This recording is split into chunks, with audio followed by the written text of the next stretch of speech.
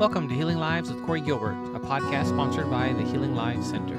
Discover how to love and lead your family well and biblically. God created sex, marriage, and the family for our stewardship, growth, and benefit. My heart and passion is to teach, train, educate, and disciple Christians that want strong marriages and families. The Healing Lives Center has been serving Christians since the year 2000. Its mission is to be a center for sex, trauma, and marriage education and transformation, where we offer counseling, coaching, courses, and speaking services to you, your church, or ministry. Check us out at healinglives.com. Hello, welcome back. We are going through Lost in Transnation, a child psychiatrist's guide out of the madness by Miriam Grossman. And this is chapter 10, Mourning the Living. And so this is a focus on you parents. So listen to what Dr. Grossman did and what the effort she's made, plus this book, to affect change and to be a support. So in the fall of 2021, she started doing some educational series for parents of rogued kids. What is that again? Rapid onset gender dysphoria. She found that actually a lot of the groups required long processes to join and interviews and questionnaires. And why would they need to do that? Why was there such a rigorous vetting system? First, parents had to complete all these questionnaires, and the waiting was an additional stress. And the vetting ended with a Zoom call. So why the secrecy and robust vetting? Because parents feared being fired or their children removed by CPS, the things that we've seen already. And many don't want their gender-distressed child to learn they belong to a transphobic group. That's so sad. So sad. So she was asked to speak, asked to do something. So I made a list of things I thought parents needed to know. But the day prior to the event, I changed my plan. It happened during a parent group that I joined as an observer in order to listen and learn. So the first questions were what you would expect. Should we call our son by her girl name and female pronouns? How do we explain what's happening to his younger siblings? And what about grandma? Then a mom spoke up, whom I'll never forget. She was seated on a sofa next to her husband. Yesterday, our son told us he's our daughter. She told the group. How should I be feeling? Think of that question. How should I be feeling? That was her question. I noted her lack of emotion and wide, intense eyes. Her husband offered nothing, his face blank, lots of blinking. I just don't know how I should be feeling, she said again, matter-of-factly. I understood at once. She was asking how to feel because she didn't feel anything. She was numb. Someone asked a question, another made suggestions, but the mom and dad continued to look bewildered. This is trauma, I thought. Theirs are the faces of trauma, like those of people who return home after a tornado and find rubble. I recalled the many parents who'd contacted me over the previous year. They were all distraught. Some were falling apart. I would comment on their distress, but without fail the discussion returned to the child. As I watched and listened to the couple on my screen, it hit me. We're focused on the kids and overlooking the parents. Off-the-chart traumatic stress. Of course, therapists working with this population and journalists reporting on the catastrophe were aware of parents' anguish, but no one had recognized parents were victims of actual trauma and their symptoms were serious, even debilitating. Not only that, but unlike a car accident or hurricane where trauma is due to a single event, the ordeals these parents are facing are ongoing, typically lasting years. So I decided before talking about their kids, I needed to talk with parents about themselves. There was a good turnout, about 50 people were on screen. Word had gotten out, and the many parents, some new to the world of rapid onset gender dysphoria and others not so new, signed up. I was nervous but knew what I must say. It went something like this. I know you're expecting me to talk about your kids. You have lots of questions. Your child is struggling with an issue you don't understand. There's some conflict at home and you want guidance. You can't stop worrying about your child, what to do, what to say about school, internet, friends. It's consuming, I know. But I'm not going to speak about your kids today. Today I'm speaking about you. From what I am seeing in my office and in parent groups and reading in PIT, the organization online, you parents are traumatized and it's time we start talking about it. Dr. Grossman, I explained that trauma results from deeply disturbing events such as experiencing or witnessing a serious injury or the threat of serious injury or to oneself or another. This doesn't mean only earthquakes or mass shootings. The injury can be psychological as well. The event causes feelings of fear, helplessness, of horror that persist. It also affects one's thoughts and behaviors. She continues, we need to talk about the many traumas you've experienced. Your son announced he's your daughter. Your daughter announced she's your son. You couldn't absorb it. It was preposterous. How could your child believe it? You're a very smart, even brilliant child who excels in math, physics, and robotics. How are the words coming out of her mouth? Yet, there he was telling you his girl's name, and he is insisting he always felt this way, and how could my child be transgender? And the school's in on it? We're the only ones in the dark? She asked to go to a gender clinic. He asked for medicine to stop puberty. The conversation kept replaying in your head. You didn't sleep that night. Well, of course you didn't. You'd just been hit by a nuclear bomb. To begin, it's shocking to learn your child has embraced the impossible. He generally believes he's in the wrong body. He's not living in reality. That's alarming. She must be under the influence of others. But who? Will she transform into someone you don't recognize? Will she lose her beautiful soprano voice? Her breasts? Will she become sterile? Will your family be destroyed? Will you have to choose between estrangement and agreeing with your child's delusion? That's a Sophie's choice no parent should face. You feel helpless. Your child is headed down a dangerous path. Maybe he or she is far down it already. And what can you do when the whole world is applauding? To whom can you turn? You called her school. Yes, they used the new name. It's been a few months. They say your daughter wasn't ready for you to know. She's free to use the boys' facility, they inform you, including the locker rooms. Another sleepless night. Your daughter changes her clothes in the boys' locker room and you're supposed to sleep? Then came the appointment. The gender specialist called your daughter by her made-up name instead of the one you carefully chose when you were pregnant or adopting her. At the end of the session, the therapist said you must accept your daughter's boy identity and her development should be stopped. It's safe and reversible, she assured you. You weren't so sure. What about her anxiety and eating disorder? Couldn't that be related? She was bullied. Her sister was sexually assaulted. Aren't those things relevant? You suggested a slower process and more caution. You insisted, we know our child. There's more going on here. Then, in a condescending manner, and maybe with your child in the room, she replied that their physical development and periods are causing them distress, and puberty blockers will help. In fact, it's already late. There's a consensus among professionals, she explained. Affirmation saves lives. She spoke with authority and confidence. Then the heaviest blow.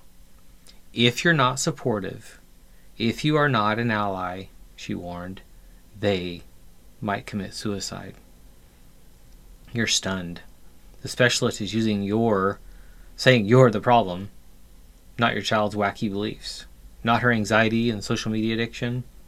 Everything would be okay, she's telling you. Your child would be smiling right now if only you were on board. We can deal with the gender issue, not a problem. You, Mom and Dad, are the problem. You searched for an expert. You took your child to see her and she endorsed the lie. Then she belittled you, dismissed your concerns, undermined your authority, and weakened the bond with your child. She's known your family for an entire 45 minutes and she called you unsupportive. Wow, just wow. You'd like to know were you also unsupportive when you quit your job and stayed on bed rest for 3 months so she wouldn't be premature? When you kept nursing because it was best for her, when your nipples were cracked and bleeding? When you were up with him night after night trying to soothe him from colic? When you turned down your dream job because it required travel? Were you not an ally when you slept next to her in a hospital chair for 3 nights when her appendix burst? When you confronted the parents of a bully on the bus? When you both took second jobs to pay for therapy and tutoring? And on, countless instances of devotion and self-sacrifice. Who can remember them all? And now the expert says you're unsupportive. You're shocked, horrified. You want to vomit again, for good reasons. At home, you Googled the medications and learned about osteoporosis and vaginal atrophy. You found pictures of girls your daughter's age with fresh scars across their now flat chests. You discovered surgeons eager to harm her advertising with memes and emojis on TikTok. Maybe it was at this point you had your first full-blown panic attack, or maybe it was the next day when you told your sister and she agreed with the therapist, or the following week when you found a binder in your daughter's bedroom. Sleep, laughter, and concentration were distant memories. You felt numb and detached. You're avoiding people. Your child's announcement kept playing in your head. You imagined her in the boys' bathroom. The therapist's words rang in your ears. Those ghastly mastectomy scars flash in front of your eyes. Parents, listen to me. That is trauma. What you are going through has a name. Let's recognize it right now. Fear, horror, helplessness, the hallmark features of trauma. Let's not forget triggers. They suddenly remind you of your trauma and causes distress, fear, or disorientation. A trigger can be anything, an object, memory, or smell, a holiday, or an angry voice, a time of the year or day. Of course, I already knew the everyday items and occurrences you can't escape, rainbow flags and words beginning with trans, Planned Parenthood, and the ACLU ads in your social media feed. They have a strong reaction that seems out of proportion because you are reliving your trauma. As I was speaking, the parent chat was on fire, said Dr. Grossman. Anytime I see a rainbow now, even if it is a beautiful photo, I get a knot in my stomach. It feels like there are no walls or perimeters around this. It's a never-ending flood of feelings, no boundaries. I was curious about the unusual triggers that no one would imagine. I wanted to get a sense of what it's like to walk in your shoes on a regular day. After the Zoom session, AC took my query to 3 groups. Parents of ROGD boys, a secret Facebook group of parents of ROGD girls, children, and young adults, and a WhatsApp group of moms. The poignant responses came flooding in, and I wish I could list them all. One came from a mom from the USA. Can we be honest here? I hate to call them triggers. They are so much more than that. I prefer trauma-induced terror moments. I agree with Mom from the USA. Trigger is overused. Your description is superior, and I will use it from now on. I love that. Terror moments can be so awful, they may lead to avoidance of places, people, or situations. This can further seep the pleasures from your life, but it may be necessary to survive. From the chat, I feel like I am always under siege, battle mode 24/7. There's a cloud over all fun times and holidays. Nothing is the same. I have to pretend to be okay in order to not wreck my connection with my kids. It's a constant stress. We've lost the simple joy of watching the results of our hard work raising our kid. We are denied the fruits of our labor. The joy is sucked away.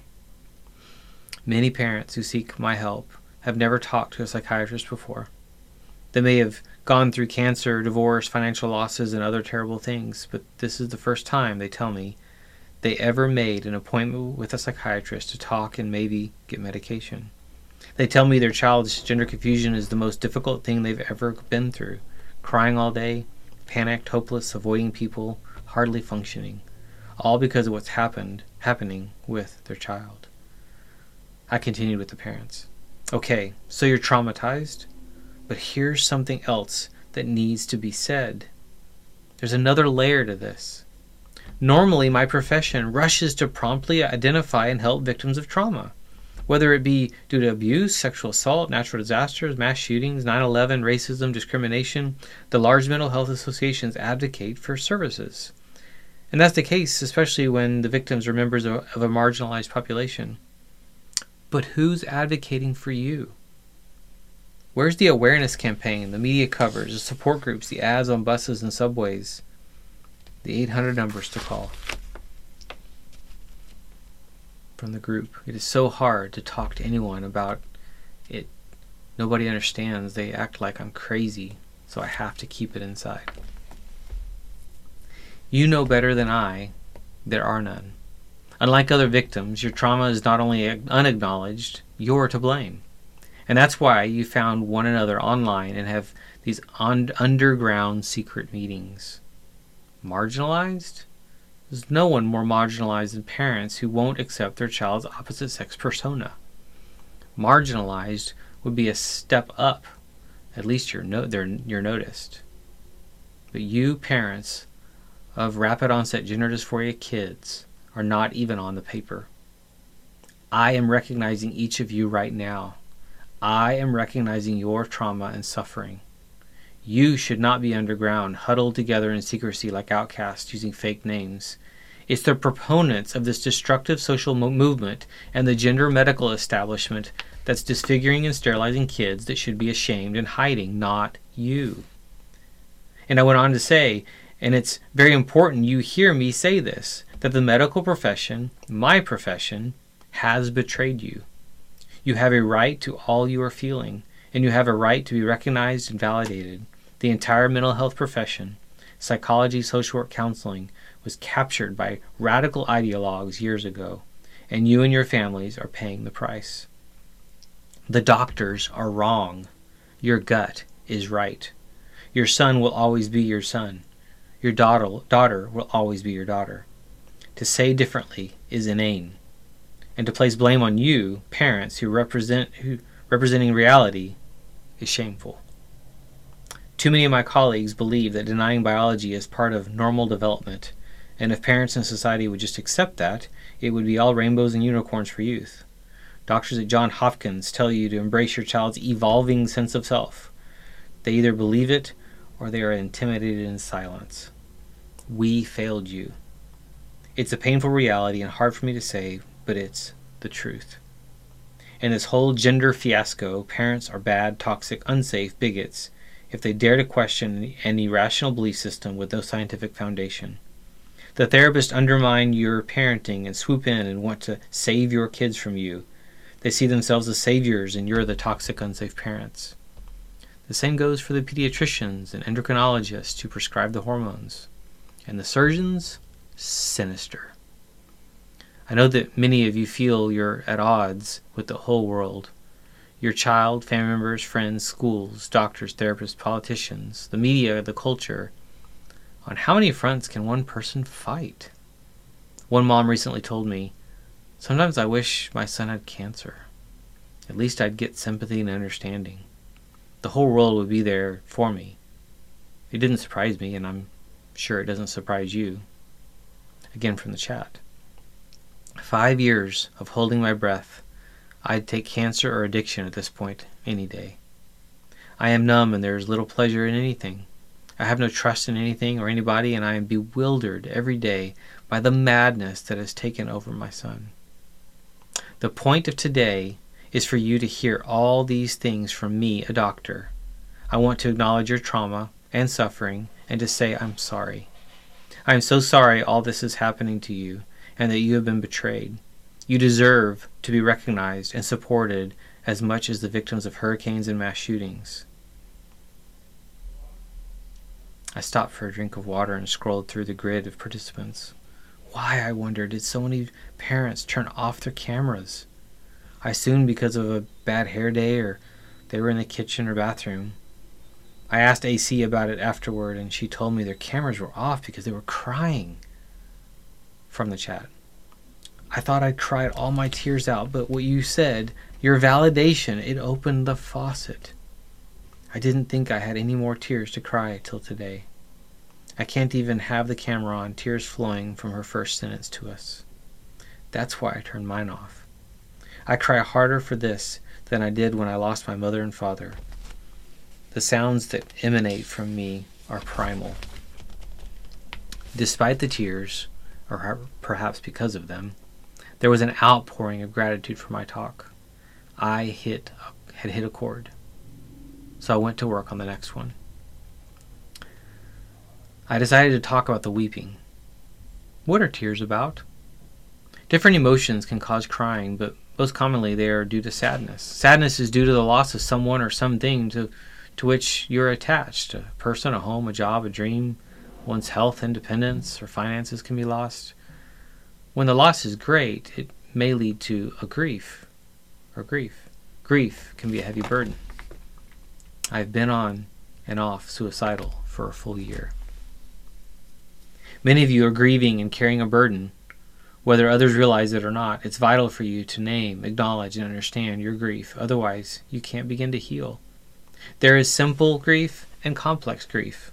With simple grief, you feel sad, you miss the person, you are preoccupied with your loss, but no more than that. It hurts, but you can say goodbye and move forward. With complicated grief, there are emotions like guilt, regret, and anger. How could she have done this to me? Am I to blame? Could I have prevented it? What if I'd done something different? What if?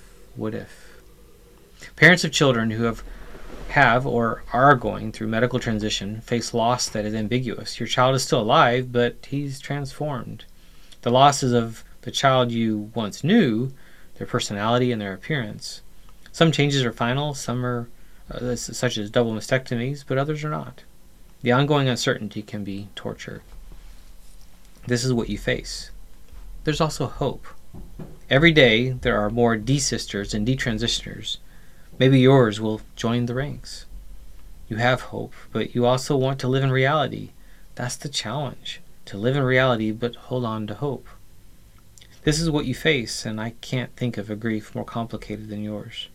I feel honored you parents have shared with me the losses you've endured because your child fell into the grips of gender ideology. While every situation is unique, I think most of you grieve in varying degrees many of the same losses. Every loss has primary and secondary elements. A primary loss, for example, is the death of a spouse, and secondary losses might be financial security and retirement dreams. Secondary losses can be highly personal, such as loss of faith, and they can compound the grief of the primary loss. The primary loss is the child you once knew. Let's start at the beginning. Her name. You probably chose it before she entered this world. You deliberated before picking it, knowing it was a momentous decision. You may have celebrated her naming with family and friends. It was a meaningful rite of passage. And the countless times you repeated it to get his attention. Call her to come. Comfort her. Call her for a meal. Inscribe it on a cake. Now she says that name is dead. It's a knife to your heart. Such a simple thing, a name, such a huge, painful loss. You lost a relationship. Your previous easygoing, compliant, affectionate son became moody, hostile, and distant. You once played music together in Scrabble. Now he seems alien to you. You've lost the lovely connection you once had. Your daughter's long, beautiful hair and soprano voice, gone. Those primary losses are just the start. We have to look at, as well at ancillary or secondary losses. For example, the past has been erased. Your child rewrote it to fit his beliefs. I never liked those swim trunks. I was miserable on that vacation. In that birthday video, I was only acting like I was happy. Cherished moments and memories are stained by the narrative. He might insist you remove and delete all the old photos of him. He knows his life history better than you. Mothers have asked me, why did I give up a career for motherhood if this is the result? I stayed home all those years for what?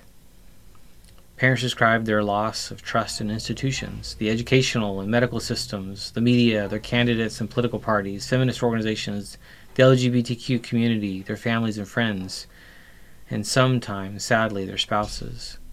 Betrayed by all of them. They either pushed the ideology that entrapped their child or went MIA during their dark hours of need. From the chat. I'm not sure when I can forgive my family for abandoning me in my greatest time of need. I don't think there's anyone on our side. Everyone keeps telling me I just need to accept it. Even friends and family say it. Nobody can understand this unless they go through it. Social services have taken children away from parents grounded in reality. Regarding businesses, one mom told me, we are assaulted visually with flags and unicorns when we walk in, and women's restrooms and changing areas are no longer safe. Some parents have been betrayed by the justice and legal system who rule against parents who are reality-based, removing their children, kind of like Olivia, Yaley, Sage, and so many others. Parents feel betrayed by churches who are either ideologically captured or simply unsupportive of parents, and they feel abandoned by God for allowing their families to descend into hell. A future that was assumed has been thrown into question. Holiday celebrations with the whole family, trips, wedding, grandchildren. Parents fear their child will not attend their grandparents' funeral. They lose their identities as liberal, progressive, tolerant individuals. They cease seeing themselves as good parents. They are ashamed. They lose their sense of self. It's difficult to overstate the magnitude of their losses. It's impossible to measure the burden. What parents describe as a loss of one's bearing, the crumbling of what they always assumed to be true. These losses go to the core of a person's being, who they are, what they believe, who they can trust. They are profoundly shaken. It's the feeling that the floor has fallen out beneath you and you just keep falling, endless terror. Parents, when I consider your immense trauma and grief, I have to conclude that we don't yet have a term in psychiatry that encompasses it all. Normally, grief is recognized and socially sanctioned. There is support, there are rituals, there are cards, announcements, flowers, and food sent to your house. But sometimes grief is not acknowledged. Dr. Kenneth Doka, a bereavement expert, coined the term disenfranchised grief. When something that is your right is taken away, you are disenfranchised. Dr. Doka gives as examples of disenfranchised grief an early miscarriage or the death of an ex-spouse. Most people may assume they weren't difficult losses for you. You'll get pregnant again. He was your ex, big deal. You might be suffering mightily from the losses, but there's little or no acknowledgement. It's so hard to talk to anyone about it. Nobody understands. They act like I'm crazy, so I have to keep it inside. Like your trauma, your grief is disenfranchised. There's no recognition, so you are isolated without support. You're driven underground, living double lives, using fake names. But you've done nothing wrong. It should be the gender evangelists, therapists, and doctors who should be hiding. Parents, you are grieving. You have a multitude of losses. They must be named and recognized. Others may trivialize your grief or even blame you for it. They might say you brought it on yourselves. I know this is done by family members, trusted friends, and doctors. I cannot imagine how that feels. Another trauma on top of all the others. Never before in my long life have I felt less understood about anything than I do about this issue. I have such trust issues now, major feelings of abandonment. In psychiatry, we know that emotional contact is essential for health. Isolation is an enormous stressor and can lead to physical illness.